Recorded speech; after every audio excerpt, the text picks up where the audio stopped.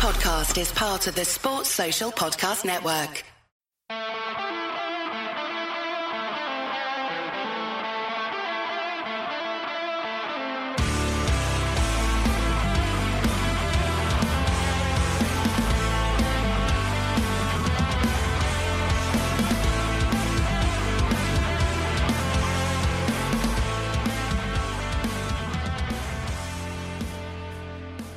What's good, boys and girls? Two-Footed Podcast on Thursday, January the 20th, brought to you by EPLindex.com and our presenting sponsor, Liberty Shield.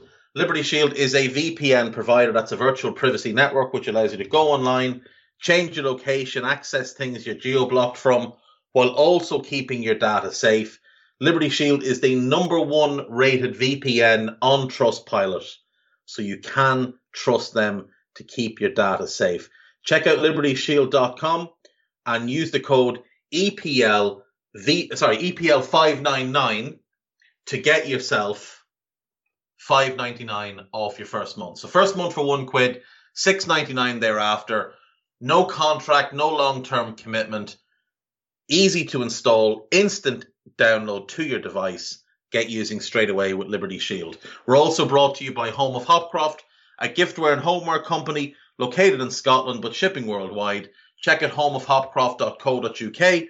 And finally, do check out the EPL Index and Anfield Index shops that you can find on Etsy. Use the codes EPL10 or RED10 to get 10% off. Right, folks, 2 games in the Premier League last night. And let's start with one of the most mental ends to a game you're going to see all season. Leicester 2, Tottenham 3 at the King Power. A game in which Tottenham absolutely demolished Leicester, but almost failed to take advantage of. It was very similar to Leicester versus Liverpool a couple of weeks back. Leicester come into the game, obviously with some injuries. A back three of Chowdhury, Soyuncu and Vestergaard is not going to inspire confidence in anybody. Chowdhury is a midfielder. Soyuncu has gone from being one of the 3 or 4 best central defenders in the league 2 seasons ago to a complete liability. And Yannick Vestergaard, again, I don't swear often on this podcast, but sometimes swearing is justified, and this is where it's justified. The fact that Southampton managed to hoodwink Brendan Rodgers into buying shit centre-backs, not once, but twice, is a miraculous thing. An amazing thing. As if Lovren wasn't enough. As if the calamity that was the signing of Dejan Lovren from Southampton, when anybody who watched Southampton regularly could have told you that Jose Font was the better of the 2 centre-backs and still not good enough for Liverpool. That the reason Lovren looked good is because they had a good right back, a good left back, 2 very good holding midfielders. One of them at the time, Victor Wanyama, the best in the league. The other one, Morgan Schneiderlin. Manchester United got hoodwinked into buying him, but he was a decent player. Lovren was babysat. And if you'd actually watched them play, you'd have noticed that in the first half of that season, he was pretty good. To his credit, he had 4 good months. And then he was awful the second half of the season. Absolutely dreadful. If Rodgers had paid attention when Liverpool beat Southampton 3-1 down at St Mary's, he never would have bought Lovren, because Lovren cost Southampton 2 of the 3 goals and wasn't exactly great on the third either. But that wasn't enough for Brendan. Back to the well he went with his bucket, looking for something, and out came Yannick Vestergaard. As if Bednarak hadn't been holding his hand all of last season. And again, Vestergaard, good first half of the season. Then teams figured out, this guy can't move. And he was exploited time and time again through the second half of last season. Mediocrity would be a step up for Yannick Vestergaard. Good in the air, can ping a pass, a terrible defender. Yet Brendan Rodgers fell in love with him and brought him in. That was his back three. Mark Albrighton as a wing back, not really his position, But Luke Thomas at left wing back, quality young player. Maddison, Tielemans and Dewsbury Hall in midfield, all very progressive, attack-minded midfielders. No real defensive nous there. Hamza Chowdhury would have been nice in midfield, but they need him at centre-back, allegedly. Though you'd have to ask, if you're that short of centre-backs, why did you terminate the contract of Filip Benkovic last week and allow him to leave for nothing? You'd really have to ask the question. And I hope Brendan's paymasters are asking that question. Up front, Patson Daka, Ademola Lookman. Decent bench. James Justin back. He came on. It was great to see him back. He was developing into one of the best young fullbacks in the country. One of those rare fullbacks who can play both sides, right back and left back. He's comfortable in a back four or as a wing back in a back three setup. He can also play as a central defender in a back three. And I wouldn't bet against him being comfortable as a centre-back in a back four. So great to have him back. Harvey Barnes, huge talent, we know. Danny Ward is a good backup keeper. Ayoze Perez, they paid quite a bit of money for him. Daley Campbell, very highly regarded, as is McAteer and Brunt. And obviously Boubacar Samari on the bench there as well. Tottenham lined up with Hugo Lloris in goal. Tanganga, Davinson Sanchez and Ben Davies as a back three. Again, not really inspiring confidence, but at least they're all centre-backs. Emerson, Ollie Skip, Harry Winks and Pierre-Emile Højbjerg across, and Reguilon across the midfield. And then Lucas Moura up front with Kane. A bench of Doherty, Brian Hill, Joe Rodon, Giovanni Lo Celso, Ryan Sessegnon, Dele Alli, Golini, Bergwijn and young Dane Scarlett. That's a strong bench, to be fair. Spurs should have been 3-0 up and out of sight by 20 minutes. This game reminded me of the Liverpool game that Spurs played recently, in which they should have destroyed Liverpool in that early spell, didn't, and then got punished for it. Patson Daka putting Leicester 1-up on 24 minutes after good work from Ademola Lookman. Scrappy defending by Spurs. I thought Lloris could have done a bit better. I don't think he made himself all that big. And Daka scored from a narrow angle. But Harry Kane made it 1-1 on 38 minutes. A very typically Harry Kane kind of goal. Really well taken. Credit to him. He looked more like Harry Kane last night. Spurs continued to outplay Leicester. And then somehow Leicester caught them on the counter. And it's James Maddison on 76 minutes putting the Foxes 2-1 up. And it looked like that's how it was going to stay until the 95th minute when Steven Bergwijn took advantage of chaos in the Leicester defence. Soyuncu all over the place. Great finish by Bergwijn, 2-2. And you thought Spurs have rescued the point. They'll take the point, they'll move on. But no, Steven Bergwijn on 97 with the winner. Really good goal. Great assist from Harry Kane. Beats the keeper. And the really clever finish. Soyuncu is racing to get back on the line. He knows he's got the whole open goal, but he also knows Soyuncu is going to be moving across and could potentially get the block. So what does he do? He purposely puts it right in on the far post. Soyuncu goes past the ball drifts across into the back post and into the net. And Spurs take the win. 3-2. Huge, huge win. This feels like a momentum-building win for Tottenham. And they go 5th in the table, 1 point behind West Ham, with 3 games in hand. And were they to win those 3 games in hand, in fact, they have 4 games in hand on Chelsea, and they're only 8 points behind. If they can take 9 points from those 3 games, so 3 wins and being able to lose 1, they could catch Chelsea. Now, they play Chelsea this weekend, so obviously that can change the dynamic there. But Spurs looking really good value for top 4 this year.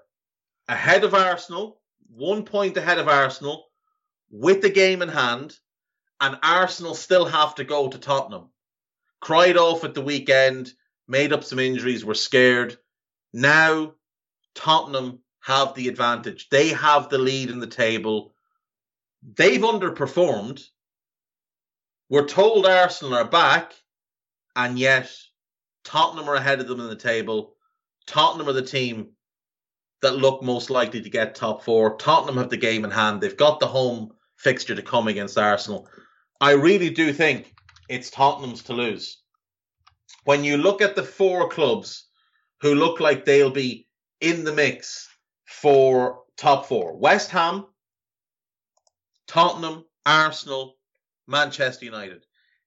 If you rank the managers, it's Conte, then a big old gap, then David Moyes, then a gap, and then it's probably Rangnick over Arteta. Even with Rangnick not really having been a manager for a decade, he's still got a far better track record than Arteta. So Arteta is the fourth best manager for my money. If we talk about the best players at the four clubs, I believe the two best players of that group are Harry Kane and Heung-min Son. I think Bruno is third, and then I think it's a discussion about who's fourth. But I think Kane and Son are the two best players between those four clubs. If we look at the other end of the pitch, if we look at the goalkeepers, you would say De Gea is first, but Lloris would be second. If we look at central defenders, a key position, United's best defender is Varane. He hasn't looked particularly good this season. Arsenal's best defender is Gabriel, who I really like. I think he's excellent. I really like Tomiyasu, I really like Tierney, but I think Gabriel is their best defender. And West Ham's best defender is probably Kurt Zouma, who's out injured at the minute, but will be back soon. But Spurs' best defender is Christian Romero, who's barely played this season. And he is outstanding in the middle of a back three. And I've seen a lot of Spurs fans say, oh, well, we've got Romero, we've got Dyer, we need one more. No. To not use Romero in the middle of the back three is to waste Romero. You've bought the guy who was the best central defender in Serie A based on his performances in the middle of a back three. Use him in his best position and build around him. He is much better than Eric Dyer. He's barely played this season, like I said. So you're going to see more of him in the second half of the season. And I think we'll see him settle in and start to excel. He's only played 7 games so far, only 6 starts, which means he's missed 13 potential starts. And their defensive record has been quite good. They've only conceded 22 goals. They've only conceded 22 goals. So you've got City, Liverpool, Chelsea, and Wolves, who've got a better defensive record. Brighton have the same. Spurs' issue has been they couldn't score enough goals. But you've got Kane back looking more like himself. You're going to get Heung-min Son back quite soon. And neither of them have played well this season. It's very hard to see anybody other than Spurs as the favourite to get that Champions League spot. Spurs' games in hand. Burnley away, they'll win that. Brighton away will be tough, but you'd expect them to win it. And Arsenal at home.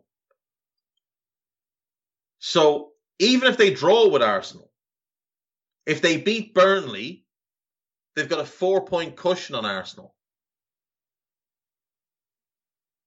Now coming up, they've got some difficult enough games. Obviously Chelsea next, that'll be tough. Then it's Brighton in the Cup. That'll give them a good idea of where they stand against Brighton. Then Southampton at home, you'd expect them to win. Wolves at home, you'd expect them to win. City away will be tough. Very, very tough, obviously. Then Leeds away, and Leeds should have close to a full-strength squad by then. Then Everton at home, they may have sorted themselves out. Then it's a difficult couple of games. They get United away and West Ham at home. Those ones seem like they could have a massive say in how the season ends. Now, their last 3 games are Liverpool away. I've skipped a few, obviously, but Liverpool away, Burnley at home, and Norwich away. If it comes down to those last 2 games, you'd have to fancy Spurs with those last 2 games to clinch 4th. But I think they'll have it clinched before that. I would back Conte. They're unbeaten in the league since he took over. We're now, 9 games into the league under Conte. 3 draws, 6 wins. That's good form. That's top 4 form. Yes, they've played more of those games at home than away. Yes, it hasn't exactly been the most difficult run, but they beat a good Crystal Palace team 3-0. They drew at Liverpool. They beat Watford away. They beat Leicester away. They look like a team that will get fourth. Leicester, I don't know what to make of. Now, obviously, they've got players to come back and all the rest, but they've conceded 36 goals this season. And only Leeds, Watford, Norwich, and Newcastle have conceded more. Brentford have conceded the same amount. That's really poor from Leicester. Given they've poured quite a bit of money into that defence, that's really poor. But it's very Brendan Rodgers. He's not a good defensive manager. We've seen it time and again that defenders that work under him get worse as the years go by. They've scored 33 goals, which isn't bad at all, but it's still not what that level of attacking talent should be providing. 8 defeats against only 7 wins. Now, they do have some games in hand, so they could potentially still mount a challenge for the Europa League spots. They're 10 points behind Manchester United in 7th. That will be the Conference League spot. 10 points behind Arsenal in 6th.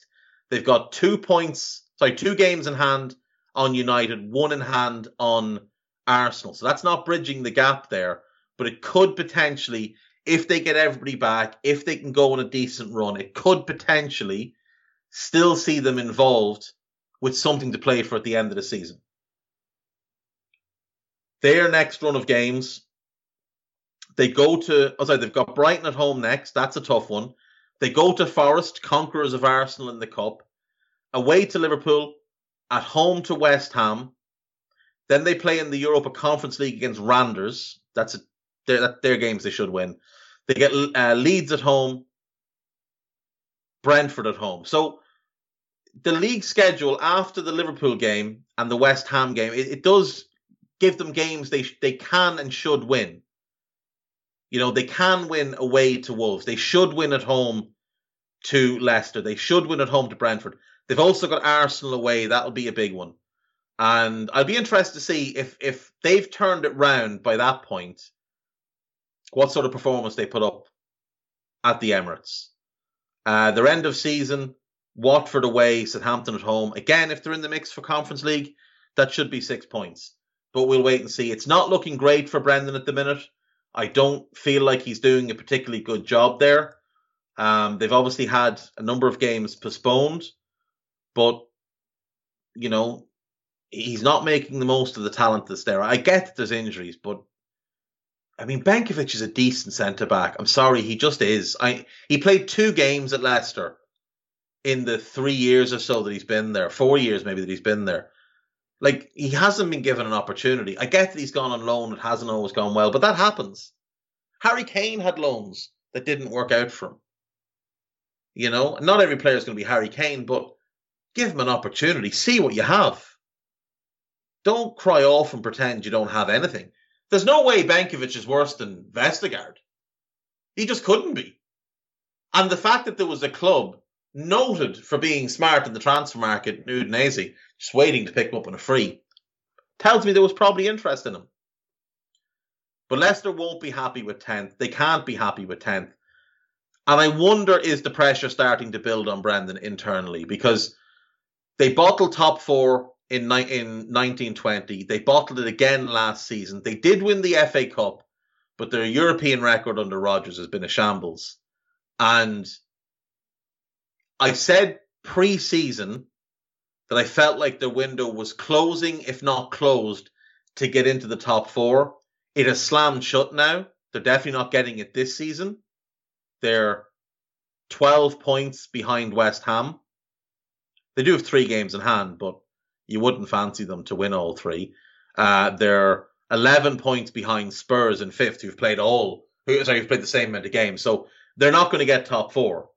And with the backing they've given him and how badly the season has gone, and the fact that they do operate way over budget. Like their wage bill is well over their turnover. It's like 120% of their turnover. So they run at quite a substantial loss. The owners are propping that up. I don't know they're going to be willing to continually back Brendan Rodgers in the way that they have. The model was sell a big player, reinvest. This summer, they didn't sell anybody. They just spent, and they spent substantially. Now, you'd look at Tielemans and you'd say he probably goes in the summer, but I mean, you're not going to get the same value from after this season as you would have after last season. A year left on the contract. Disappointing season as opposed to last season when he's one of the better midfielders in the league. You'll still get good money for him, but you're talking probably more in the 45 million range than potentially the 65 million range you might have got last summer. I think the owners will look at that and they'll say, what are we doing here? You know, and without Champions League football, potentially without any European football, is James Maddison going to want to stay? He didn't want to stay last summer. Will Ndidi want to stay? You know he'll have options. Fofana will have options. Ricardo Pereira will have options. Harvey Barnes can't be happy to be sitting on the bench right now. And he'll have options. So we could see a lot of turnover at Leicester in terms of the playing staff and maybe the manager as well. The other game last night, Brentford 1, Manchester United 3. The prototypical game of two halves. Brentford destroyed United in the first half.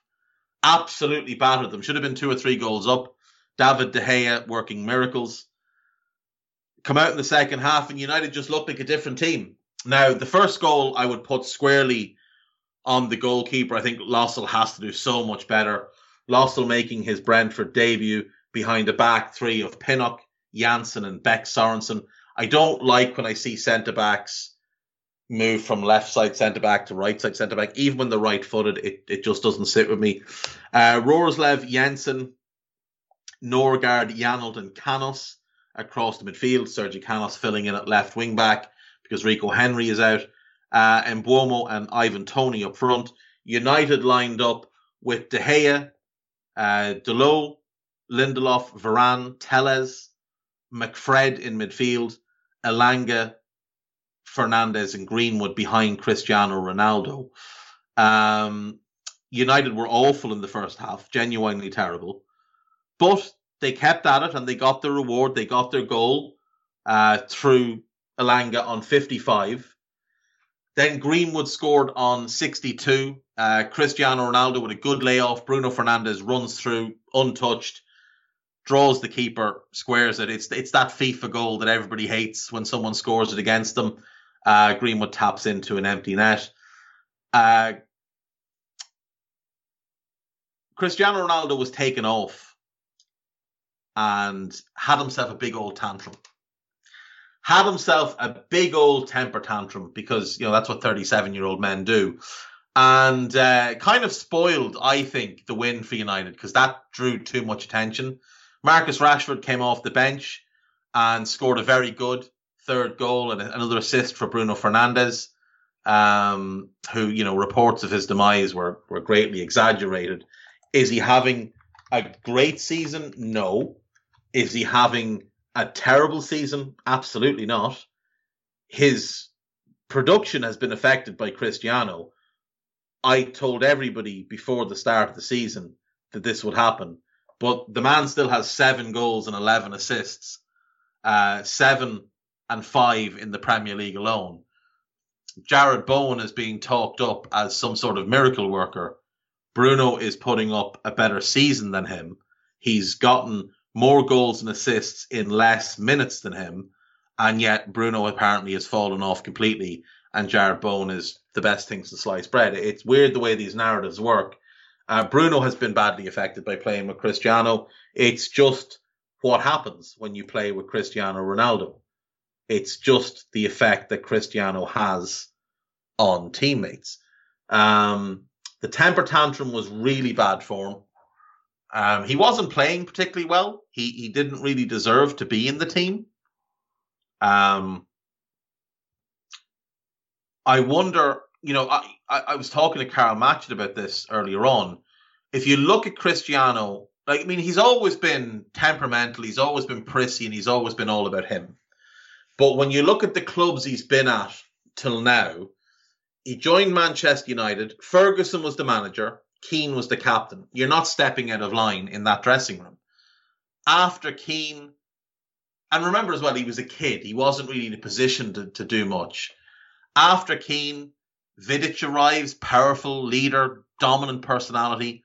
Rooney starts to really become a forceful figure. You've also got Giggs and Scholes hanging around, and they're the type who'll moderate a dressing room quite well.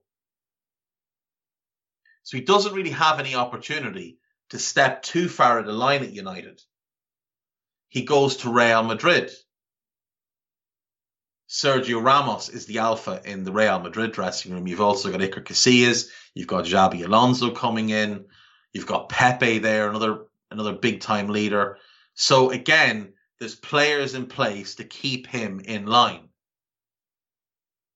Now, there were reports that he had some tantrums while he was there, but he also had strong managers. Mourinho was there for 3 years. Carlo Ancelotti was there. Carlo, while not necessarily a forceful personality, very good at massaging egos.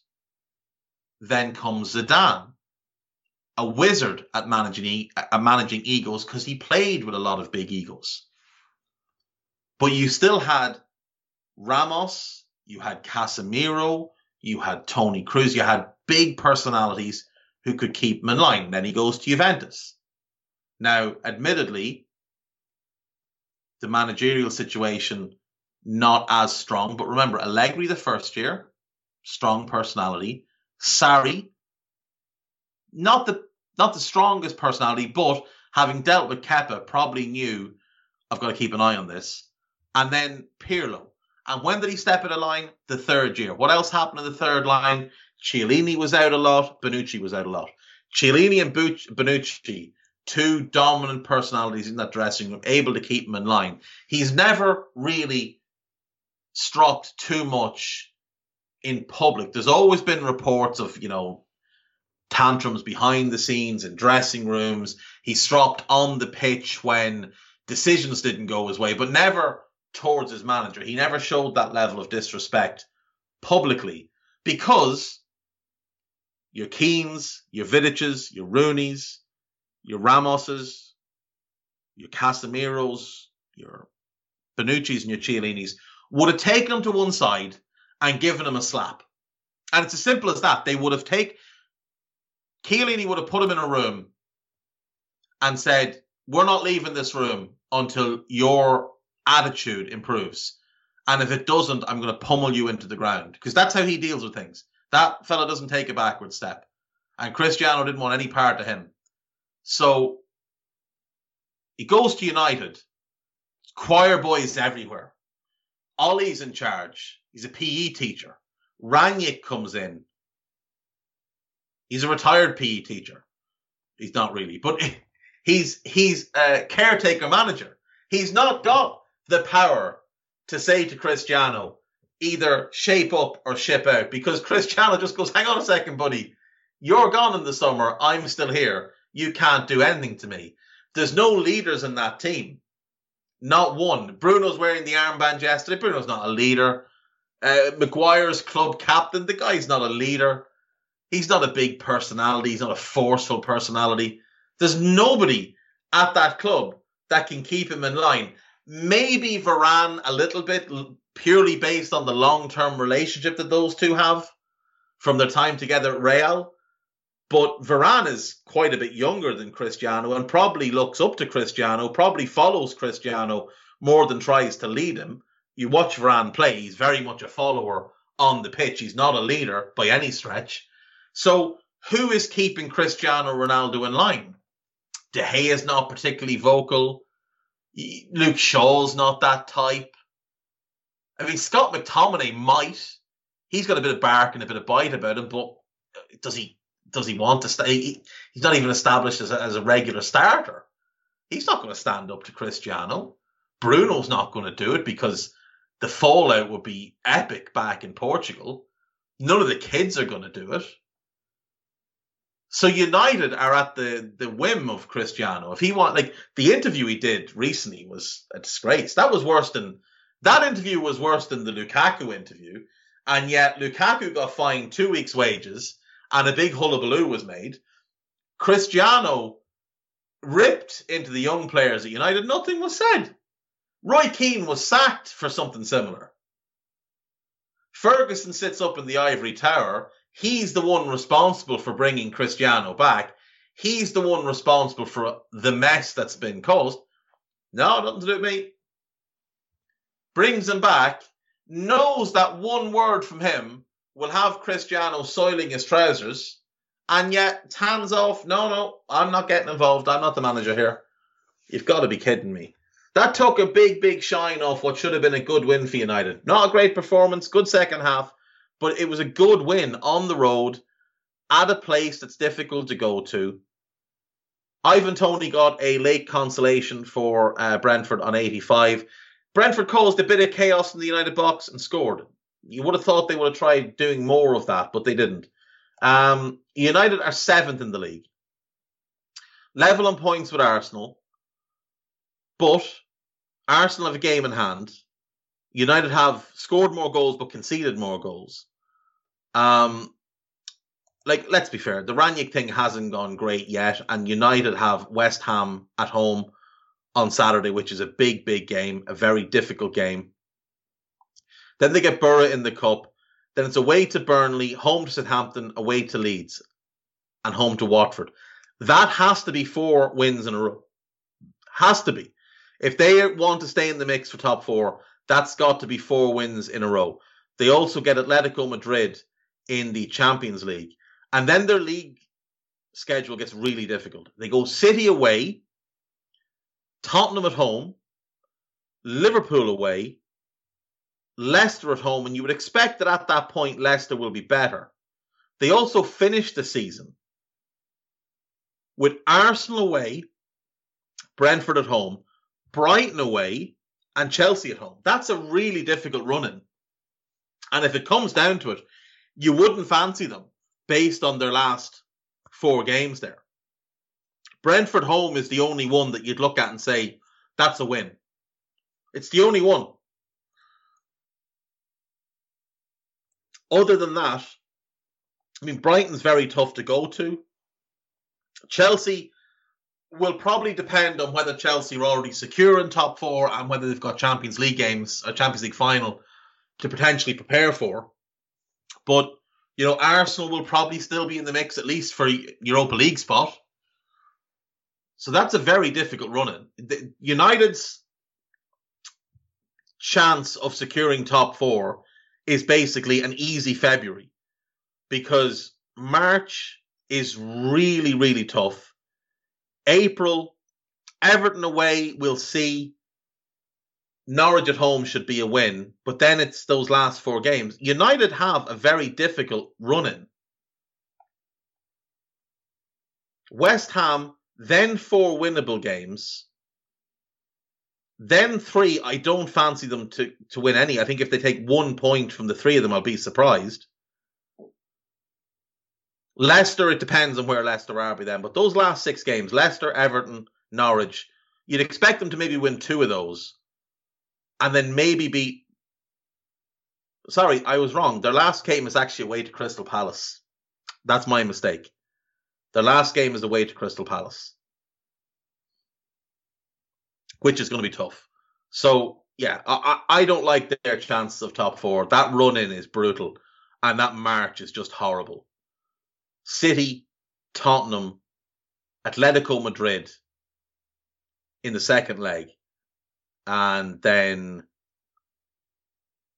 Liverpool. That's horrible.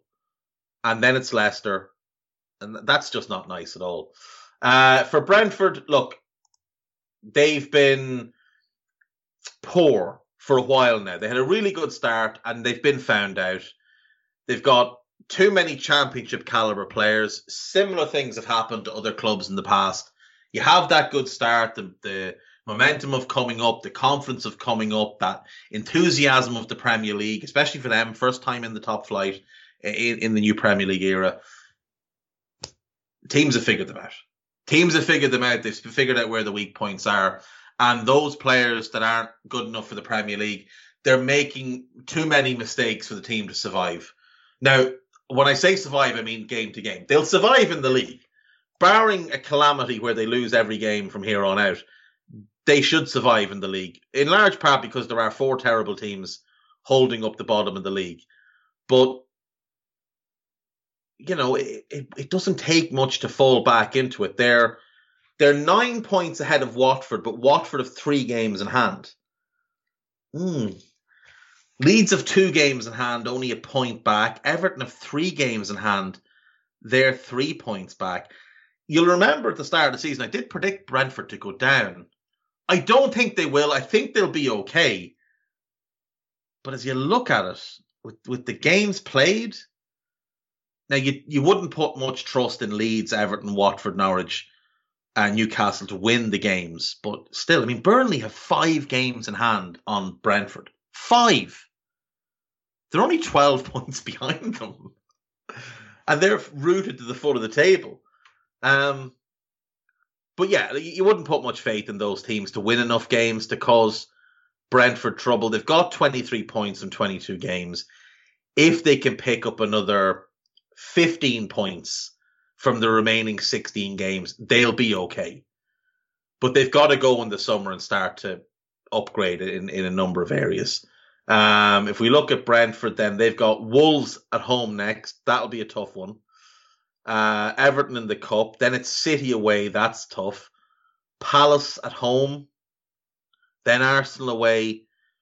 Then it feels like a defining couple of weeks for a number of clubs. But you've got Brentford, Newcastle, Norwich, Brentford, and then Brentford, Burnley.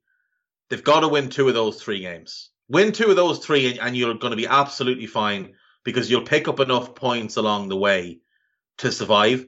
But 3 straight defeats there, given what they have going into it, would really make me concerned. Would really make me concerned. Right, so that is those games. What have we got in terms of news? Ralph Rangnick says Cristiano's reaction to being taken off is normal. It's not. It just isn't. Manchester United have rejected a loan bid from Newcastle for Jesse Lingard. Jesse Lingard is out of contract in the summer. Why would United loan him out? They'll want to get a fee, but they don't want to sell to Newcastle, is the crux of it. Nobody does. Brilliant article, actually, before I move on to more news. Brilliant article on the BBC website today, written by Emmanuel Rosu. I think it actually came up yesterday. The battle for Steaua Bucharest, an Eastern European giant at war with itself. So give that one a read. It's really, really fascinating. If you didn't know, Steaua Bucharest now have to legally go by the name FCSB. They're not allowed to call themselves Steaua Bucharest anymore because of a legal case. I think it's something to do with the government. Give that piece a read. There's so much you can find on it. It's a really long form piece as well. Give that one a read. It gives you really good insight into it and what the future might hold for the club and the kind of little battle that's going on over, you know, the name, the history of the club, things like that. Really good piece. Do read that one. Antonio Conte has come out and he's called Steven Bergwijn an important player with special types of characteristics. I said yesterday, I would much prefer to have him.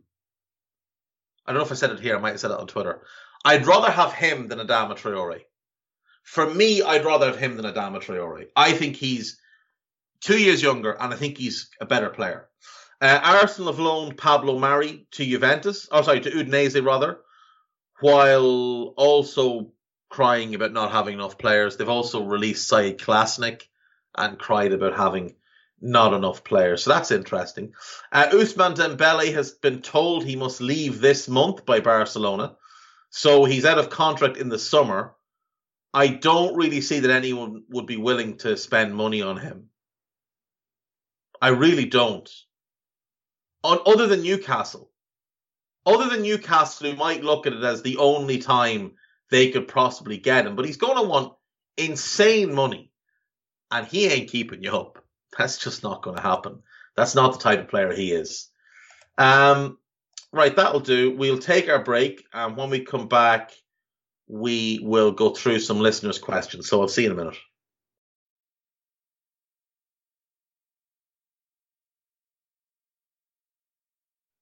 Right, welcome back. We have breaking news coming out of Everton.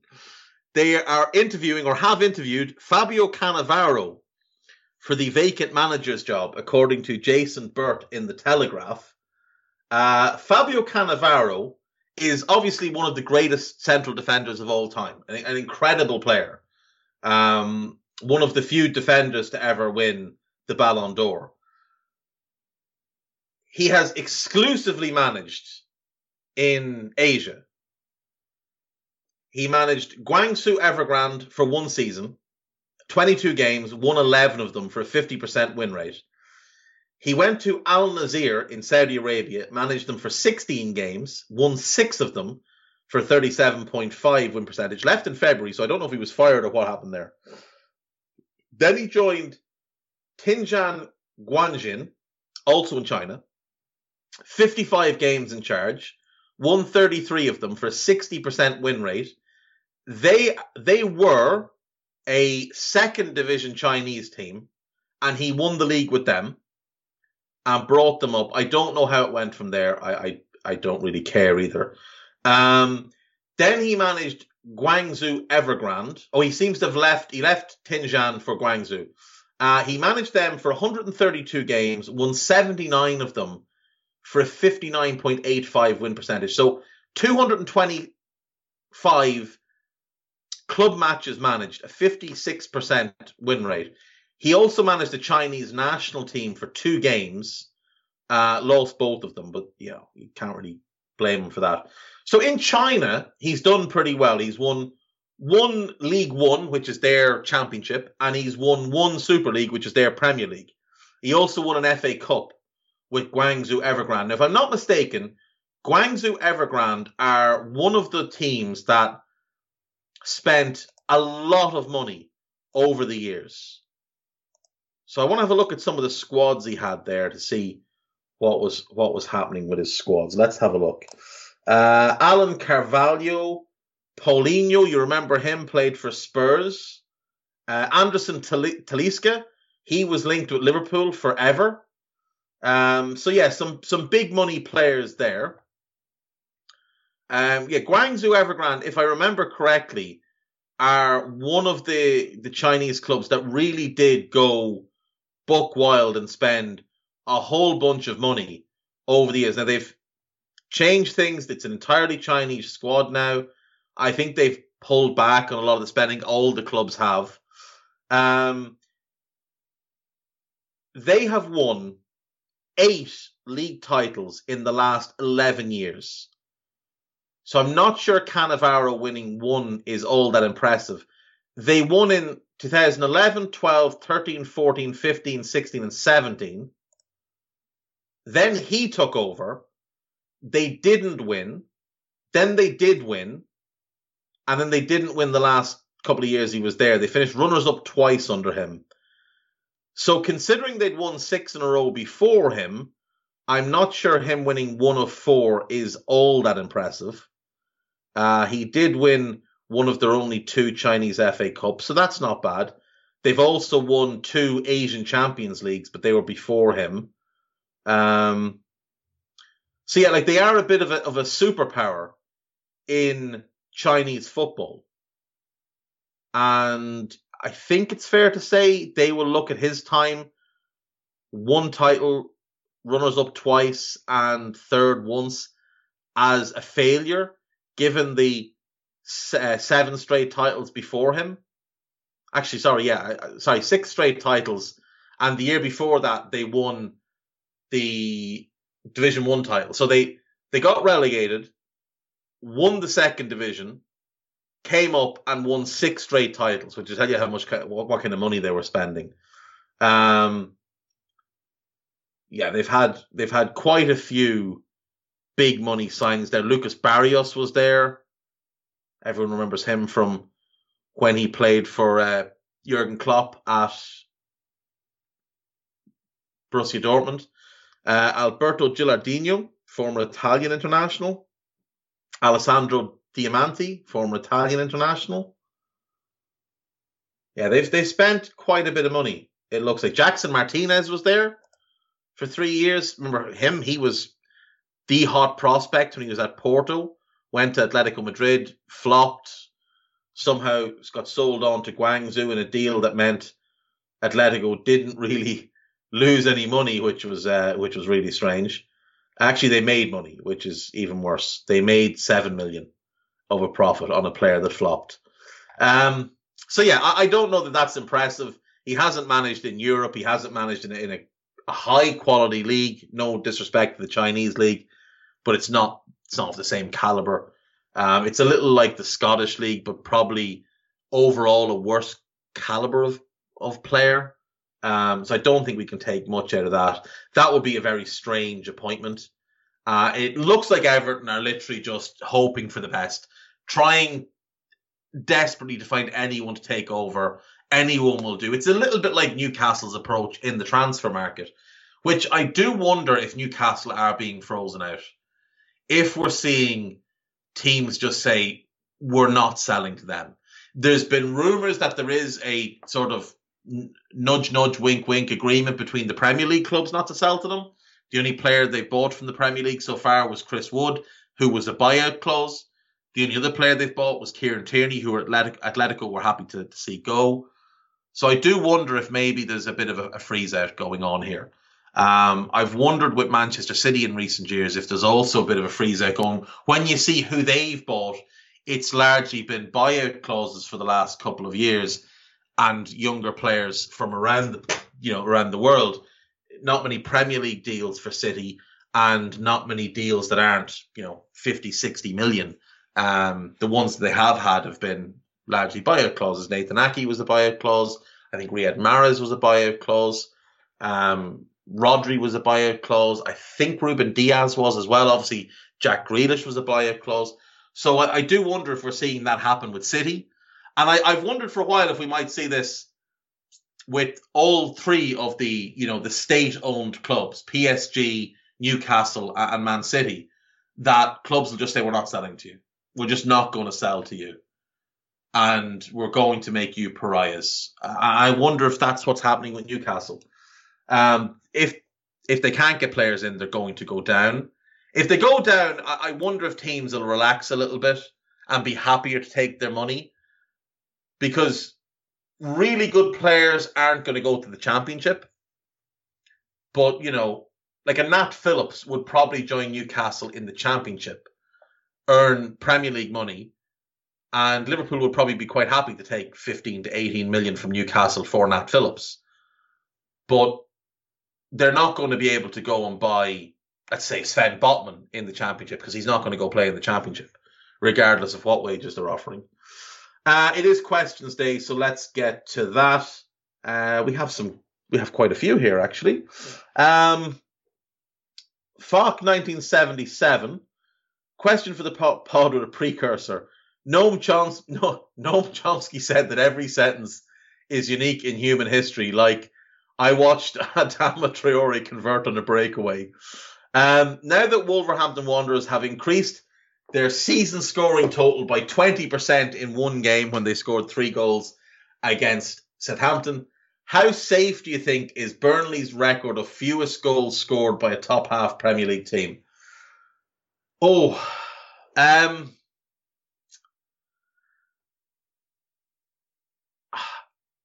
have they got? 20? Is it 20 goals they've scored? Yeah, 20 goals they've scored this season. Let's have a quick look. Premier League table. Wolves. 17 goals this season in 20 games. Oh, wow. I think Burnley's record is going to get broken. I do. I think it's going to get broken. Now, they've got a tough run coming up. They go to Brentford at the weekend. They could score a couple of goals there. Then it's Arsenal at home, Tottenham at home, Leicester away, West Ham at home, Palace at home, Sorry, West Ham. Yeah, West Ham away, Palace home. That's a tough run in terms of seeing them score a lot of goals. There's games there they can win, but the games you kind of think they might win 1-0. Like Leicester, 1-0. Palace, 1-0. West Ham away will be very tough. Spurs away will be very tough. The games you could see them kind of losing 2-1. Arsenal at home reeks of a 1-1 draw. I think that record is going to get broken this season. Now, there's a second part to this. There's one match. They've got one game left against both Norwich and Newcastle. Can Watford score 2 or more goals in any of their other games? You never know with Everton. Leicester are bad enough defensively that it could happen. They play Burnley, but obviously Burnley are good defensively. Brighton are good defensively. Chelsea are good defensively. Liverpool are good defensively. Outside of Norwich and Newcastle, and the Newcastle game's away as well, Leeds, Leicester, Brentford, and Everton are possibilities. But let's just say they get 2 against Brentford, 2 against Leicester, 2 against Everton, 2 against Wolves, 2 against Newcastle, and 2 against Norwich. What's that? That's 7 games. It's 14 goals. They'd still need to score 5 just to tie the record. I don't think I think they're going to end up with the least goals scored by a Premier League team. And the difference between them and Burnley is obviously they play quite attacking football. Like, they do attack very, very well. They play 3 attackers every game. They have Adama coming off the bench. They've got Neto coming back, which could give them a goal scoring boost. But like, they're not a boring team. They're not a defensive minded team. They're brilliantly set up defensively. They are an attack minded team. They created. Remember at the start of the season they were having like 15 shots a game. I think that record is in big trouble this year. I think it's in big trouble. Mike Wynn, thoughts on Marco Silva and Fulham looking very likely to come back up to the Premier League? Will they be good enough to compete in comparison to when Silva was at Everton and when Fulham were in the Premier League last year? I think Silva is a pretty good manager. When he went to Hull, I thought he did very, very well. Obviously couldn't keep them up, but they waited too long to make the change there. He went to Watford. It started brilliantly. And then Everton batted their eyelids and his head got turned. And the Watford thing fell apart. And I think by the time he joined Everton, because of the big build-up to it, because there'd been the fine and the punishment and all that kind of stuff that Everton had to go through and the compensation to Watford, I think there was so much expectation on him that I don't think he dealt with it very well. And obviously, Everton have been chaotic for years now. Everton also spent a lot of money badly. I think there might have been a little bit of a disjointed approach in what he wanted and what Marcel Brands wanted. Fulham last year should have stayed up. They had a good enough team to stay up. Parker waited too long to make the changes necessary, but it's not just his fault. He was dealt a pretty bad hand by the way they did so much of their business quite late in the window. If they come up, which they do look likely to do, they've been in outstanding form of recent. Like the last couple of games, they've just been tearing teams apart. They put 6 past Birmingham, 6 past Bristol, 7 past Reading. They beat Bristol in the cup as well. But like 19 goals in 3 games. I read somewhere that West Brom have only scored 19 goals or something in their last 20 games. And West Brom are like 5th in the division. So, they've got 70 goals this season. If you take out Bournemouth and Blackburn, you can add up pretty much any 2 teams in the division and their combined goal tallies aren't the same. Actually, take out Bournemouth, Blackburn, QPR, and Luton. So 4 teams. Take them out. That leaves 19 other teams in that division. You can add up any 2 of their goal tallies, and they will still not be as many as Fulham have got this year. And they've done it while also being good defensively. They've got the joint second best defence in the league. West Brom have the best. Them and Bournemouth have the second best. And Bournemouth are currently in second. But I do like the look of Blackburn. Now, Blackburn have played a game more than Bournemouth, but they're level on points. It does seem to be one of Bournemouth or Blackburn right now. But in that division, anything can happen. Anything can happen. You could get Borough could go on a run of, they've already won the last 4 in a row. They could put together another 4 or 5 game win streak. They could catapult themselves in. QPR win 3 in a row. They're back up right into 4th. West Brom have been struggling, but you wouldn't put it past them with Daryl Dike in the building now to put together a run of wins with that great defence behind them. All they really need is goals. If they can start scoring more goals, you wouldn't put it against West Brom to make up that 7-point gap. And you wouldn't put it past Burnley, who've lost 3 of 5, to lose a couple more and fall back down. Bournemouth, rather. But Fulham look comfortable. I mean, 5 points clear at the top. Comfortably the best goal difference. Plus 47. The next best is Bournemouth on plus 20. And again, you can add up any 2 clubs in the division. In fact, you can add up any 3 clubs in the division, and their goal difference will be worse than Fulham's. They do just look a class above this season. It has to be said. They do look a class above. If they come up, they have got to do business early. They can't wait until late in the season. That will just completely hamstring the season for them. They've played Roddick and Gazzaniga as the goalkeepers this season. I don't know that either of them are Premier League starters, so they may need to look there. Kenny Tete is a good right back. He's shown he can play in the Premier League, as has Tosin, I can't pronounce his surname, as has Anthony Robinson. So they've got 3 defenders that could come up and be part of a Premier League defence. But Tim Ream, Dennis Odoi, Joe Bryan, Michael Hector, these guys we know are not Premier League calibre. So they've got to avoid having to play them too much. They have to get at least 1 defender in the building early in the summer. And they've got to probably find at least 1 good backup fullback who can cover both sides. In midfield, a lot of good options there. Jean-Michel Seri playing very, very well. Harrison Reed playing very well. Tom Carney's playing well. We know he's not quite good enough in the Premier League. Josh Onum has had a decent enough year so far. More of a squad player, but he's got talent. Fabio Carvalho has been one of the stars of the season for them. 7 goals and only 13 championship starts. But he's out of contract in the summer. Rumours are he could be on his way to Liverpool. Cabano,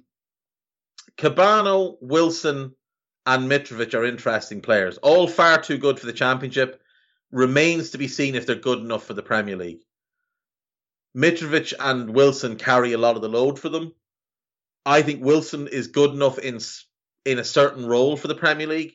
Mitrovic is just such a weird player. He's got 27 goals in 25 games in the Championship.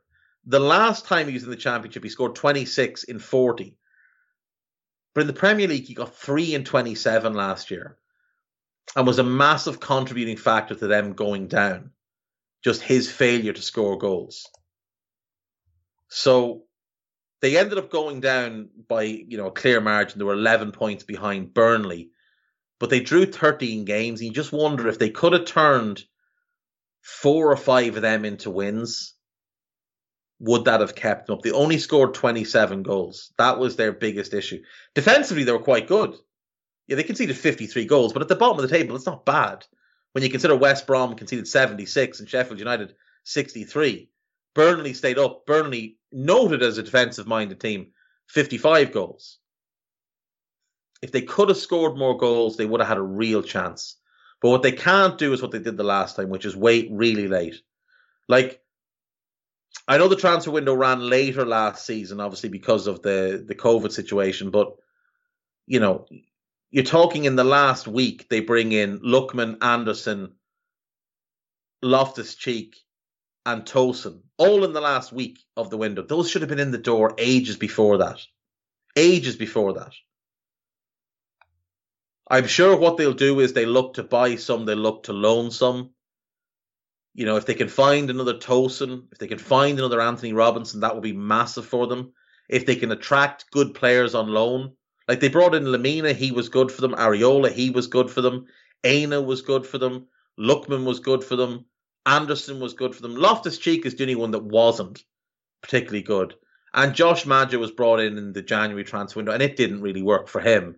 But he is a good player. Maybe he's someone they could go back to if they want more depth up front. But they've got to be more proactive in the transfer market if they come up. But they have been excellent. And if they come up and are proactive, they got owners with very deep pockets. I think they could stay up. I do. I think they could stay up. But there's clear needs in that squad.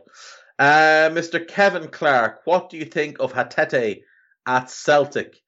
Haven't watched him a bunch for Celtic yet, because obviously he hasn't been at Celtic for very long. But early signs, very, very promising.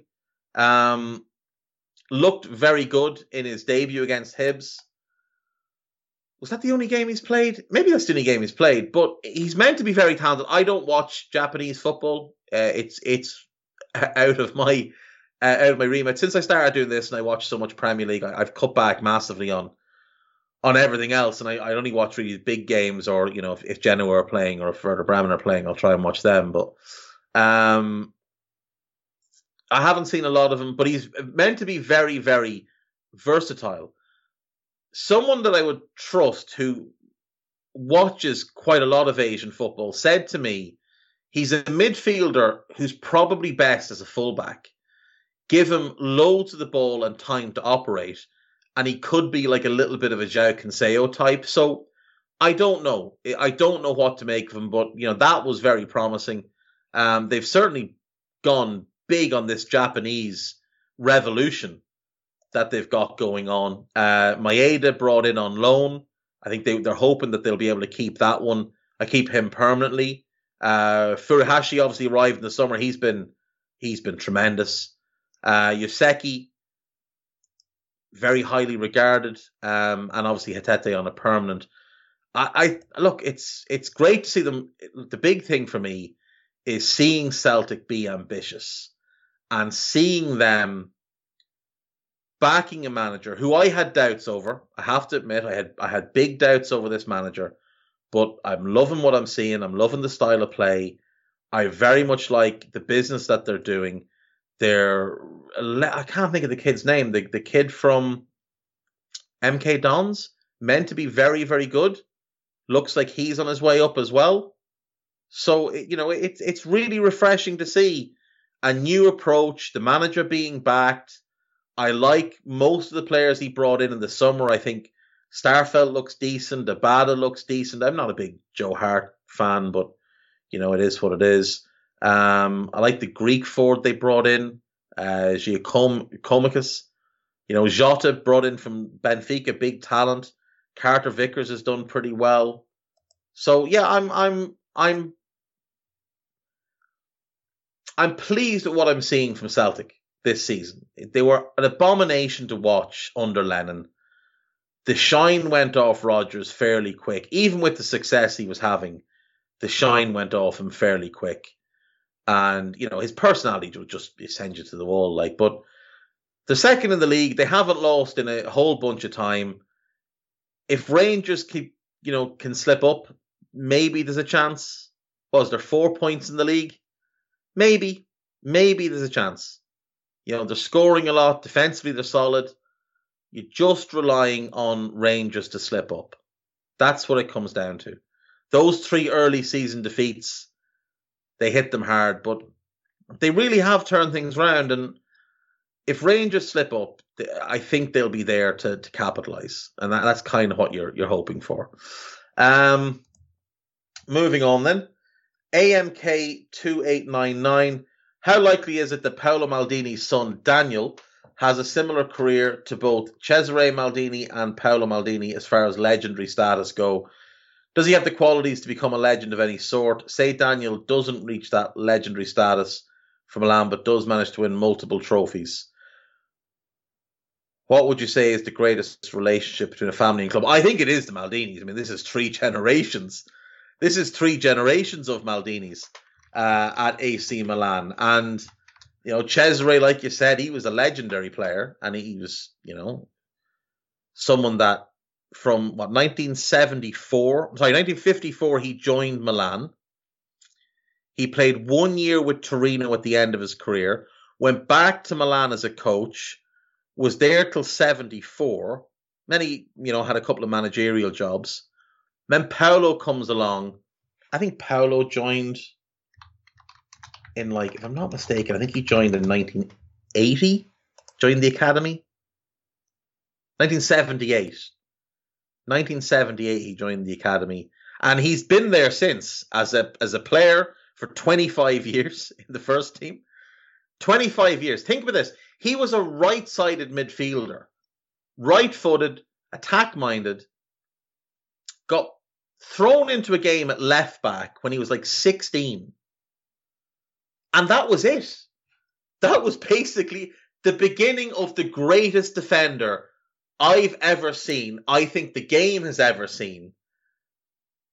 He just got chucked in at left-back, completely out of position on the wrong side, and very quickly went on to establish himself. In that second season, at 17 years of age, he's first choice. And he remained first choice until the 08-09 season. What a career. And now he's the director of football. And his sons have been in the academy since they were 5 or 6. So since Cesare joined in 1954, there have been 5 seasons. 1 when he was playing for Torino. 2 while he was managing Foggia. And 1 when he was managing Ternana. That there hasn't been a Maldini at AC Milan. That's amazing to me.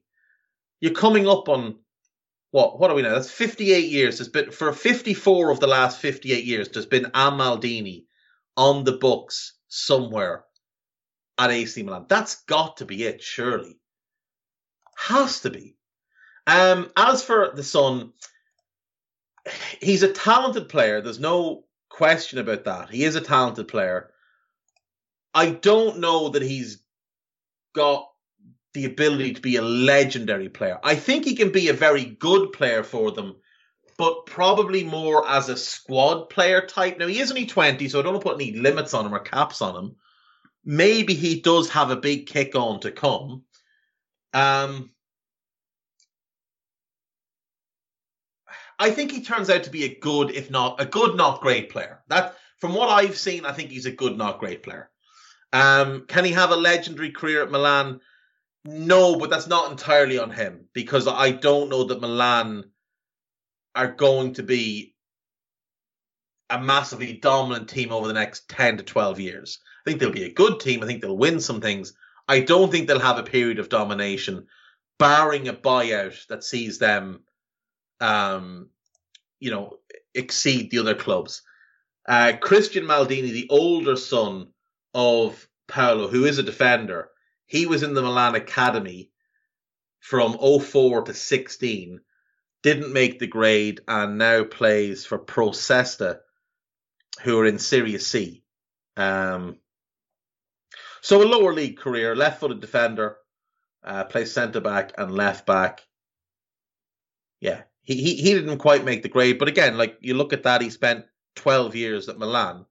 The son, Daniel, he's now 12 years at Milan as well, since joining the academy. Was it 9 years of age? Now, he was probably there when he was like 3, but, you can't officially sign until a certain age. So, yeah, I think the Maldinis at Milan is probably it, because Cesare was captain and he was an icon, and Paolo was the icon for a lot of time. Sorry for asking a second question, but I just finished listening to today's pod, which you did the various 11s of 25 or less cap players. Would you say David Seaman is England's last great world-class keeper? Yeah. England had a spell where they had Seaman, they had Tim Flowers, they had Nigel Martyn, they had Ian Walker, very underrated goalkeeper for Spurs, and then Leicester, I think. And Seaman was world class. I would say Flowers and Martyn at their very best were just a shade under world class, but could have become world class if they'd been able to establish themselves as international regulars, but couldn't with Seaman. David Seaman was a phenomenal goalkeeper, second only to Peter Schmeichel through that decade in the Premier League. Since then, I mean, David James, Paul Robinson, the current crop, there's no standout there. I think they're all very much the same. I don't see any world-class potential. Now, Joseph Bursick, the kid at Stoke, is meant to be excellent, but I don't watch Stoke. I watch a little bit because I like Michael O'Neill, but no, I'm not sitting down to watch a Stoke game. I don't see anyone on the horizon.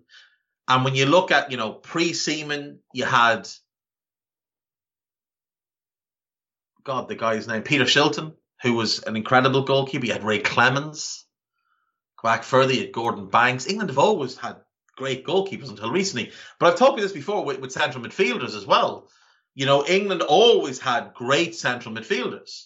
They just churned them out. And at one point, they had too many to put in the national team. You had Carrick, you had Gerrard, you had Lampard, you had Scholes, you had Hargreaves. Hargreaves wasn't great, but he was very good and could have been great if it wasn't for the knee injuries. But the others were great. And now, I mean, Jordan Henderson's probably the best English midfielder of the last 6-7 years. He's average. Now, you've got really good talents coming through now with Declan Rice. Jude Bellingham, obviously, is the big one there. Carney Chukwuemeka, young Ramsey at Villa. You've got Conor Gallagher. You've got Mason Mount, I think, is a midfielder in the long term as well. And there's others as well you could go into, but it's a weird thing. You do just get English football seem to just stop producing in key areas. Centre-backs, another one. I mean, there's a bunch of good young centre-backs, but I mean, who are the best English centre-backs 27 to 31? Harry Maguire, good, not great. John Stones, good, not great. Tarkowski, good, not great. Lewis Dunk, good, not great. Lascelles, was good, average now. They're just Michael Keane, meh. Goalkeeper, centre-back, centre midfield. England haven't produced those players. And the only, there's a bunch of good centre-backs, but can you see any of them becoming like truly great centre-backs, like becoming a Sol Campbell? I don't see one. I love Ezri Konsa. Everybody knows I love Ezri Konsa. I don't think he's a world-class centre-back in the making. I think he'd be very, very, very good centre-back, a level below world-class. I think Mark Guehi's the same. Tomori's the same. I'm higher on Godfrey than a lot of people. I really like Max Kilman. But I don't see a world-class centre-back, with the lone exception of potentially Levi Colwill. But it's all depends on the next 2-3 years of his development. Chelsea have to be either looking at a long-term loan for him, and I'm talking you give him a 7-year contract and you plant him on loan somewhere for 3 years and you let him develop in a settled circumstance, be it at Brighton, be it at Leicester, be it Palace, wherever it is. It's got to be a settled thing for him over the next few years, because he is a really rare talent. But I don't know. And the goalkeepers, I just don't see one. I like Freddie Woodman, but I don't think he's going to be an elite goalkeeper. I think he'd be a very good one. I like Henderson. I think he tops out as a very good keeper. Nick Pope has fallen off a cliff. Ramsdale, for me, is still too error-prone. People waffling about his season. Go and watch the Liverpool game from last week and watch the 2 big errors he makes. If it wasn't for Liverpool spurning big chances, Arsenal lose that game 2-0, it's on him. That happens more often than people will admit this season.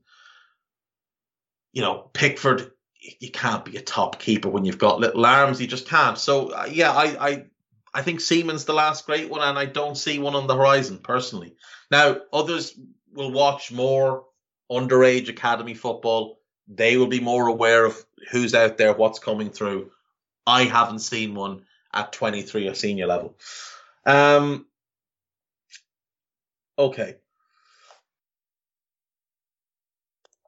KR99, what's your best 11 of players to have been managed by Pep, Mourinho, Conte, and Klopp? Oh,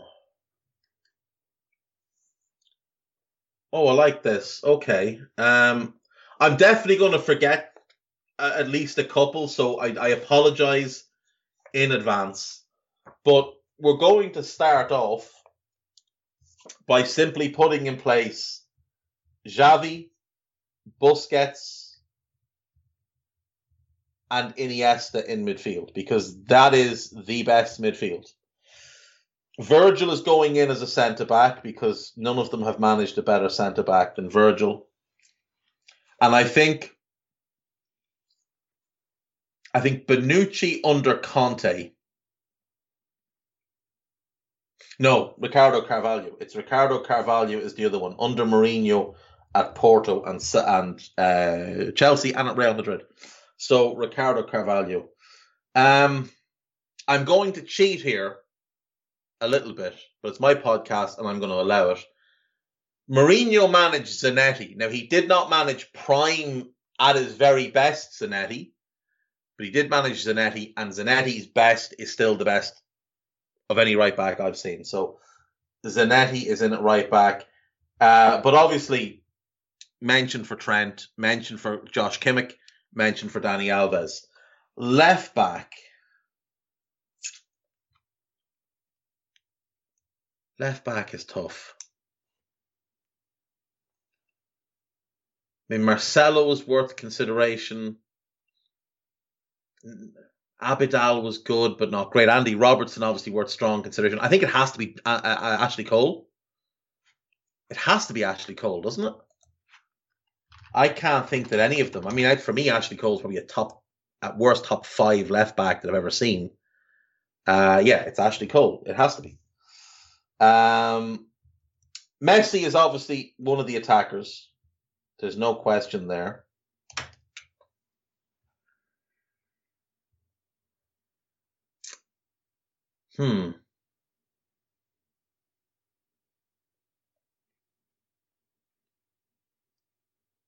I think Salah has to be. I think you go Messi as your false 9, Salah off the right,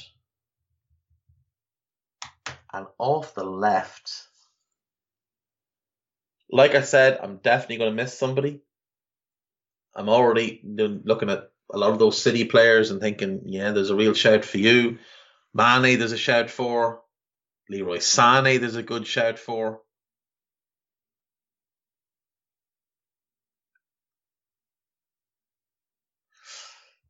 I'm going to go Arjen Robben. I'm going to play him on the left like he did under Mourinho, and he was absolutely phenomenal. He just ruined the Premier League.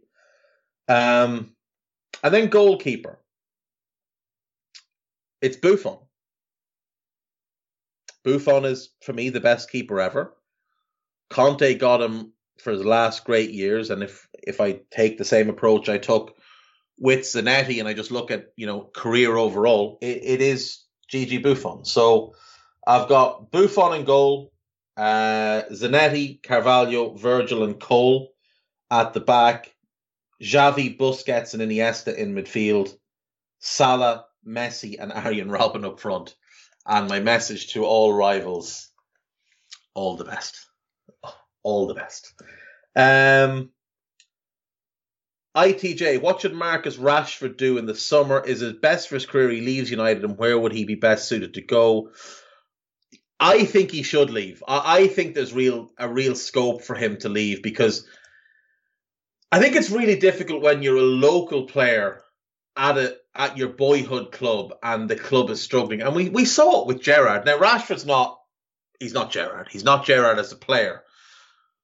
But he's maybe becoming a bigger profile than Gerrard was, certainly at that kind of age, because of his off-field work and what he's been able to do. So a lot of that becomes a reason for people to dislike Rashford, which is just bizarre. I don't know how feeding children can ever be something that people want to use against you. But it appears that some people do want to do that.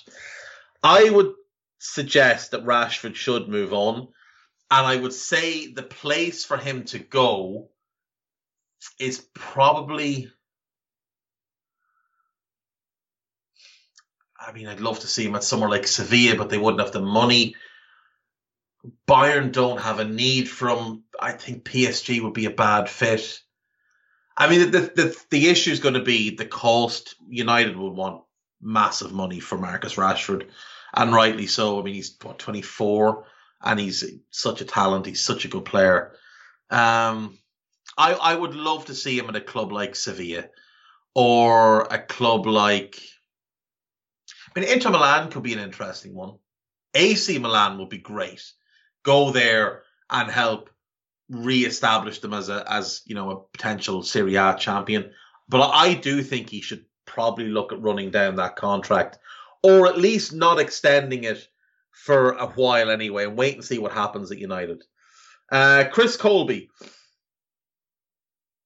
Lots of getting the band back together tweets from with Phil joining Aston Villa, and rumours about Suarez. Considering only players who played with Gerrard and are still active, who would you like to see Villa join from a Villa perspective, making them better, a Liverpool perspective, where you get to see a player back in the Premier League, or a neutral perspective? The thoughts of the fouls and penalties in a Skirtle-Mings pairing is outstanding. Imagine a Lovren-Mings pairing. Stevie's final year and Brendan gives him Lovren. Well, from a Liverpool perspective, I'd love to see them buy Jordan Henderson. Love to see it. From a Villa perspective, Raheem Sterling would be the obvious one, I think, to look at. Raheem would be a massive signing for them. They couldn't pull it off. So you look at that Liverpool, the last kind of 2 years of Liverpool under with Gerrard, 13, 14, 14, 15. Let's look at 14, 15 and see what we could potentially send their way. Brad Jones, I think he is playing in Australia now. Glenn Johnson is retired. Jose Enrique is retired. Kolo Toure is retired. You wouldn't want Lovren from any situation. Ricky Lambert is retired. They've got Coutinho, Henderson. Sturridge would be fun. If you're getting Coutinho and Suarez, go and get yourself Daniel Sturridge. Mamadou Sakho is a backup centre-back, maybe. Alberto Moreno. A bit of Albi as a backup to Lucatinha. Why not? Javi Manquillo, bit of depth at right back, could be worth looking at. Adam Lallana is an empty shirt. Lucas Leiva was never any good. Simon Mignolet, ghost hands. Emre Can would be a great one. Emre would be a great one to get. A big upgrade in midfield for them. Joe Allen is a championship player now. And Sterling, the rest would be, Ibe, Skirtle, Balotelli, who Gerrard didn't like. Rossiter, Sinclair, Lazar Markovic. Of the 14-15 team, I would say Sterling would be the dream one. Sturridge would be the sentimental one. Emre Can would be the one that would improve the team the most. Well, Sterling would improve the team the most, but Emre Can's the realistic one that would improve the team the most. Looking at the season before, 13-14, Brad Jones, Glenn Johnson, Jose Enrique. Danny Aggert is now a manager in his own right. Luis Alberto, he would be... the other thing is they've got Coutinho, they've got Buendia, they don't need him, but he would be tremendous for them. Suarez, Iago Aspas for the corners. Victor Moses, for whatever it is Victor Moses offers. Where is he now? Spartak Moscow. Interesting. I think Emre Can. Now he didn't play with Suarez, obviously, but if you're looking at a former Liverpool player that did play, Emre Can is realistic and would improve them hugely. So he's one I would look at. Sterling would be the dream. Sturridge is the sentimental choice. And from a selfish point of view, for me, Jordan Henderson. Isaac Gilding, do you have a single favourite match ever? It's funny how we all have our favourite team, nation, and players or players, but to pick a game or even a top 5 is incredibly difficult. That's a good one.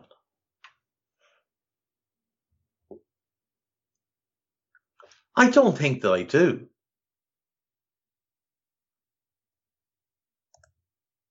I mean, there's games you'll always go back and rewatch, like the Liverpool 4, Newcastle 3 games. You'd go back and watch them.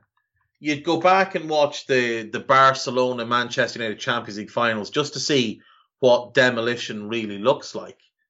There's a couple of games against Real Madrid where Barca just spanked them that you would absolutely go back and watch. That is a really good question. And I genuinely don't think I do.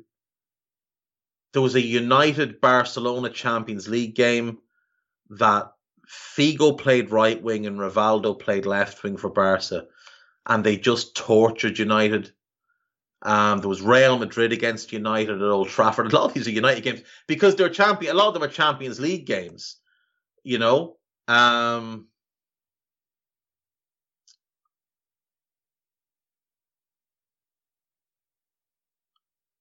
I mean, I watched every single Barcelona Real Madrid game every single Barcelona game for years, and there's probably 8 or 10 that stand out as just sensational performances, but they're by one team.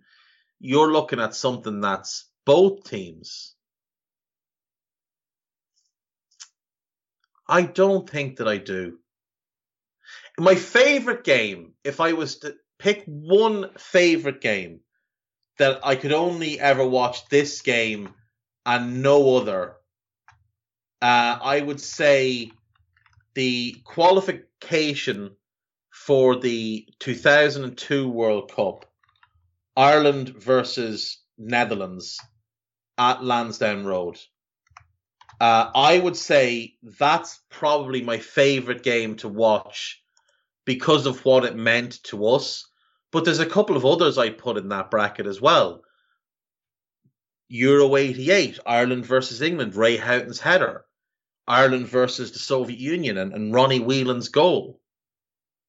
Alan McLaughlin's goal to qualify us for the 94 World Cup. Ireland versus Italy in the... Oh, actually, that might be it. Ireland versus Italy in the 1994 World Cup at Giants Stadium, New York. Ray Houghton scores an absolute worldie of a goal. And Paul McGrath puts in maybe the single best central defensive performance I've ever seen. He was just sensational. Completely and utterly pocketed the Italian attack. That may be it. Group E, opening game. Ireland 1, Italy 0. The Irish team, Packy Bonner, Dennis Irwin, Paul McGrath, Phil Babb, Terry Phelan. Ray Houghton, Roy Keane, unbelievable in midfield that day. John Sheridan, Andy Townsend, Steve Staunton, and Tommy Coyne up front. McAteer and Aldridge on off the bench. The Italian team, listen to this. Pagliuca in goal, at the time the world's most expensive keeper. Tassotti, Costa Curta, Baresi, Maldini. The greatest defence the world has ever seen. Midfield doesn't quite live up to the billing. Donadoni was great. Albertini was great. Dino Baggio was very good, but not great. And Ivani was just okay. But Baggio and Pepe Signori up front. I mean, that is an unbelievable team. Ireland went out. Dennis Irwin was incredible, one of the best full-backs ever. McGrath's one of the best centre-backs ever. Phil Babb was bang average. Terry Phelan was bang average. Ray Houghton was very good. Roy Keane is one of the best midfielders of all time. John Sheridan was talented, but he wasn't a great player. Could have been, but it just never really clicked for him. Andy Townsend was good for us. He was a fairly average player. Steve Staunton was a better left back than he was left midfielder. And Tommy Coyne up front. The highlight of his career was playing for Motherwell. That man went toe to toe with Baresi. That's probably it. To be honest. Though that 2002 World Cup qualifier run, in a group with Portugal and the Netherlands, Ireland went unbeaten and finished second in the group. Roy Keane was amazing. And his performances against the Netherlands and Portugal were incredible. And he was also Ireland's top goal scorer in the knockouts with 4 goals. Yeah, I'll go for 94 Ireland over Italy. That's it. That's the one for me. And that World Cup I adore. Like Baggio's performance against Bulgaria in the quarterfinals to drag Italy through was incredible. Right, I've got 2 more and then we're done. And again, sorry this is late again today, but it is what it is. Owen Hurley, what are your top 3 favourite World War II movies? Ooh.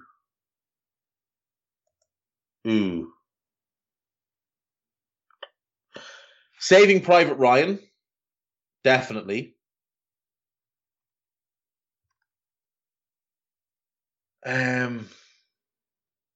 That is World War II, isn't it? It is World War II.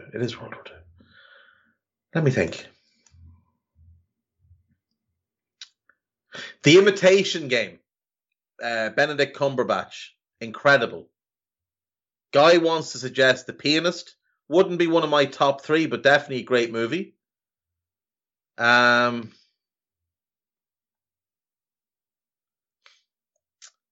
I'll tell you what I love is the Clint Eastwood 2 that he did.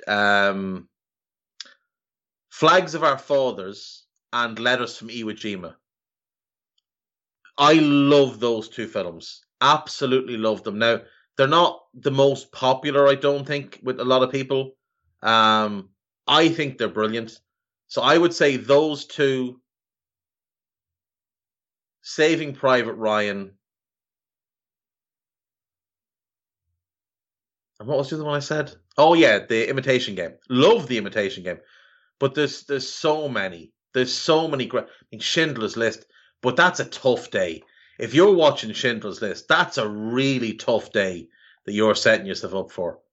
There are so many. It's the second best war in terms of movies after Vietnam. Right. Okay. Last question is also from Owen. Question regarding summer business for Liverpool. I think Liverpool will stump up for one starter with another 1 or 2 coming in depending on sales. So around 120 to 130 million-ish. Would you rather... Oh yeah, so the owners would pay for 1 and then 1 or 2 more would come based on sales. So he's given me 6 groups of players. I have to pick 1. Christopher Nkunku, Darwin Núñez, Aurelien Tchouameni, Rafinha, Jonathan David, Frankie de Jong, Rafinha, Tchouameni, Boubacar Kamara, Vinicius Jr., Florian Wirtz, Calvin Phillips, Rafinha, Hossam Aouar, Wilfred Ndidi, Rafinha, Darwin Núñez, Boubacar Kamara. I think it's the last one. Like, Nkunku would be incredible, as would Darwin, as would Tchouameni. That might be it. Oh, it's either Nkunku, Darwin, and Tchouameni, or Rafinha, Darwin, and Kamara. I think it's one of those two for me. I like Jonathan David. I think he's very good, but I think Darwin is more of a guaranteed goal getter. Frankie's exceptional, but the boost you get from Tchouaméni and even from Kamara is they give you that cover for Fabinho. And Nkunku and Rafinha is so close. I do prefer Rafinha. If I had to pick one, I'd go for him. But as much as I love Boubacar Kamara, Tchouaméni for me swings it. I'll go Nkunku, Darwin, Tchouaméni. But I will say my preferred three, if it was me, would be Nkunku, Rafinha, and Tchouaméni. That's what I would do. If I had carte blanche, I'd be selling off players and finding that money. Like I'd sell Naby because of the injuries. I'd sell Ox. I'd let Milner leave. I'd bring in Rafinha and Tchouaméni as midfielders. Rafinha on the right. Tchouaméni can play all across. Can start on the left or be, a backup to Thiago. But I think if those four are your first four midfielders, Rafinha, Tchouaméni, Fabinho and Thiago, that's incredible. Nkunku gives me the attacker that I want. So I just have him straight in as a replacement for Mane. Yeah, that's what I would do. I would go Nkunku, Rafinha, and Tchouaméni. But of the six options you've given me, I would go Nkunku, Darwin Núñez, Tchouaméni as option A, Rafinha, Darwin Núñez, Boubacar Kamara as option B. I don't think you could get them, but I mean, Vinicius, Florian Wirtz, and Calvin Phillips would be an amazing summer as well. Rafinha, Aouar, and Ndidi would be interesting, but I think if you're doing that, you're pushing Fabinho to centre back, and you're selling Matip. Aouar is an interesting one. I'd like to see what he could do, but he's definitely gone off the boil. Rafinha, Jonathan David, Frankie would be phenomenal. I mean, there's just no denying it would be an amazing window. But of the six, I'd go Nkunku, Darwin, Tchouaméni. But my preference would be Nkunku, Rafinha, Tchouaméni. I think that just solves more needs. And that's it then. That is me for today, folks. Another very long podcast, as I seem to be now in the habit of doing this week. Apologies if they're too long, but you can listen in two parts. It's fine. I didn't do the gossip, so hang on, I'm not done yet. Bayern Munich could sell Robert Lewandowski in the summer if he does not renew his contract. Makes sense. They could go after Haaland. They could go for Vlahovic. They could go for Darwin Núñez. They could go for Isak. They could go for Jonathan David. A lot of good young strikers available this summer. Cristiano Ronaldo's representatives have told Manchester United that he will look to leave the club in the summer if they fail to qualify for next season's Champions League. Good. Let him leave. He doesn't bring you anything that you can't replace easily. Let him leave. Where's he going to go? Qatar? Who cares? Atletico Madrid will not allow Luis Suarez to leave in January. Everybody knew that already. Barcelona are in advanced talks with Andreas Christensen about a pre-contract. Makes sense. They could do with centre-back help. An unnamed Premier League team have matched Newcastle's offer for Diego Carlos. So I was thinking about this last night. I saw this rumour yesterday. I was thinking about this. So who do we think needs centre-backs? So Manchester City don't. Liverpool don't.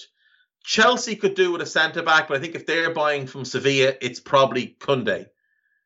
West Ham have been mentioned as wanting a centre-back. He wouldn't be the one I'd buy for them, but it wouldn't surprise me if it was them. Tottenham could do with centre-backs, but I don't think he's ideal in a back three. So David Ornstein has said it is a London club. I will say it's either West Ham or Tottenham, and I think it's more likely to be West Ham. Arsenal don't need a centre-back because they've got Saliba to come back, and they're happy with what they have. I'll guess it's West Ham. Manchester United will let Jesse Lingard go if a club pays a 3.5 million. No, they won't. Nonsense. Lille president Olivier Letang says the French club won't even open the door to discuss selling Sven Botman. That's fine, because no one's knocking the door. They're ringing your phone. Tell them you won't answer the phone. Chelsea are interested in signing Gavi. I'd imagine every club in Europe is. Former Everton striker Wayne Rooney is the new frontrunner. He's not. West Ham are targeting Blackburn's Chilean striker Ben Brereton Diaz and Liverpool's Nat Phillips in the January transfer window. Brereton Diaz is a weird one, right? So I remember when he came through at Nottingham Forest, I remember thinking that he looks a player. He seems to have had a... Now, I could be wrong, but he seems bigger than he used to be. He seems to be taller than he was 5 years ago. I could be wrong. You watch him play, and he's really scruffy with his dribbling, with his finishing, but he's super effective. Now, I wouldn't buy him right now because I would just be a little bit concerned about whether this season is a bit of an outlier for him, whether he can replicate it. But, I mean, I won't shout down anyone who does buy him. He's having a hell of a season. He's developing into a very, very good all-round centre forward. And for West Ham, they could do with bringing someone in as a centre forward for the long term. No doubt. Gareth Southgate is considering a call-up for Adam Webster. Fair. Definitely performing a lot better than the current crop you've got in the squad.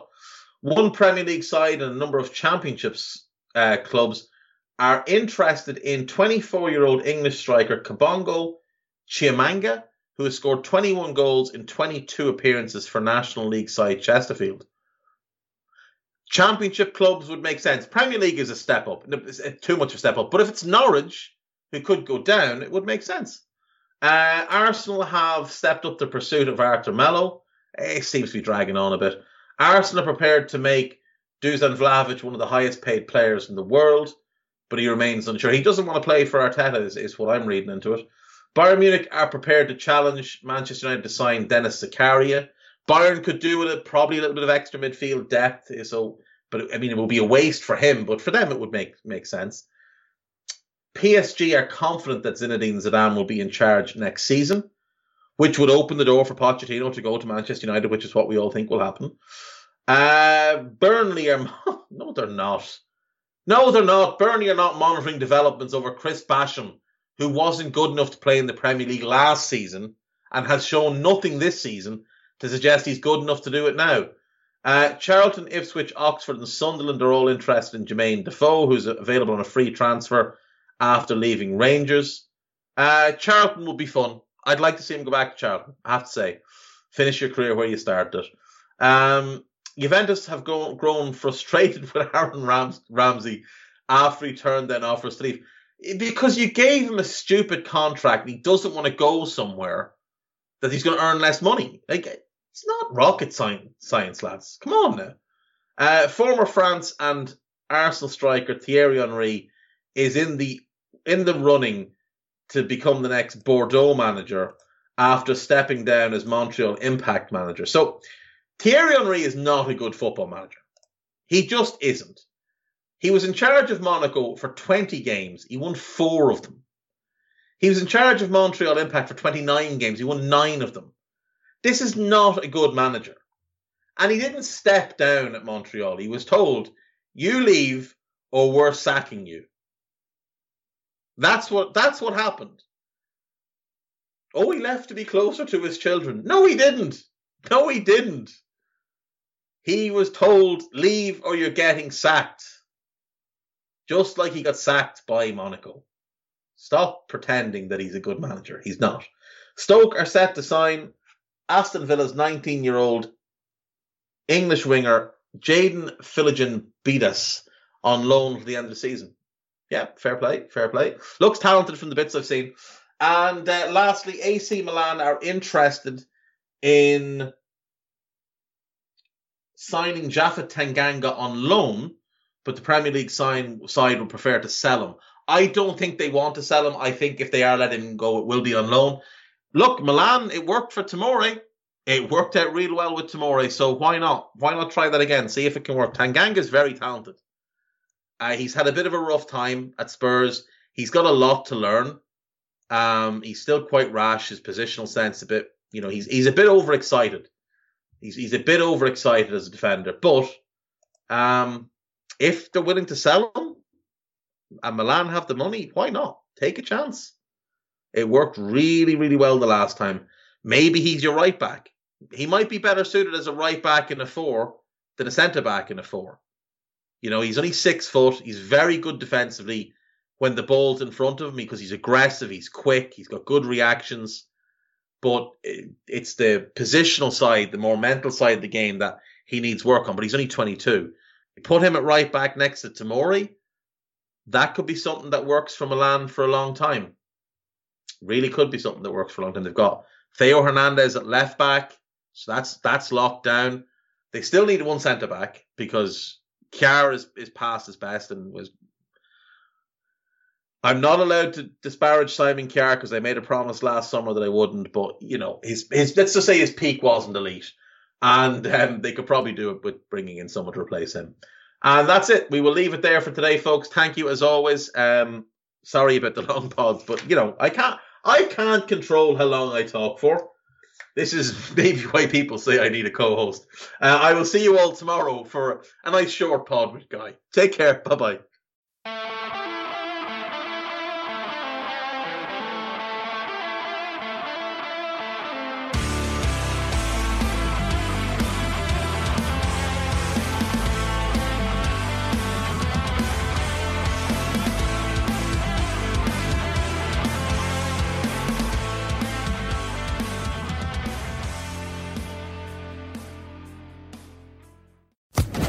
Social Podcast Network.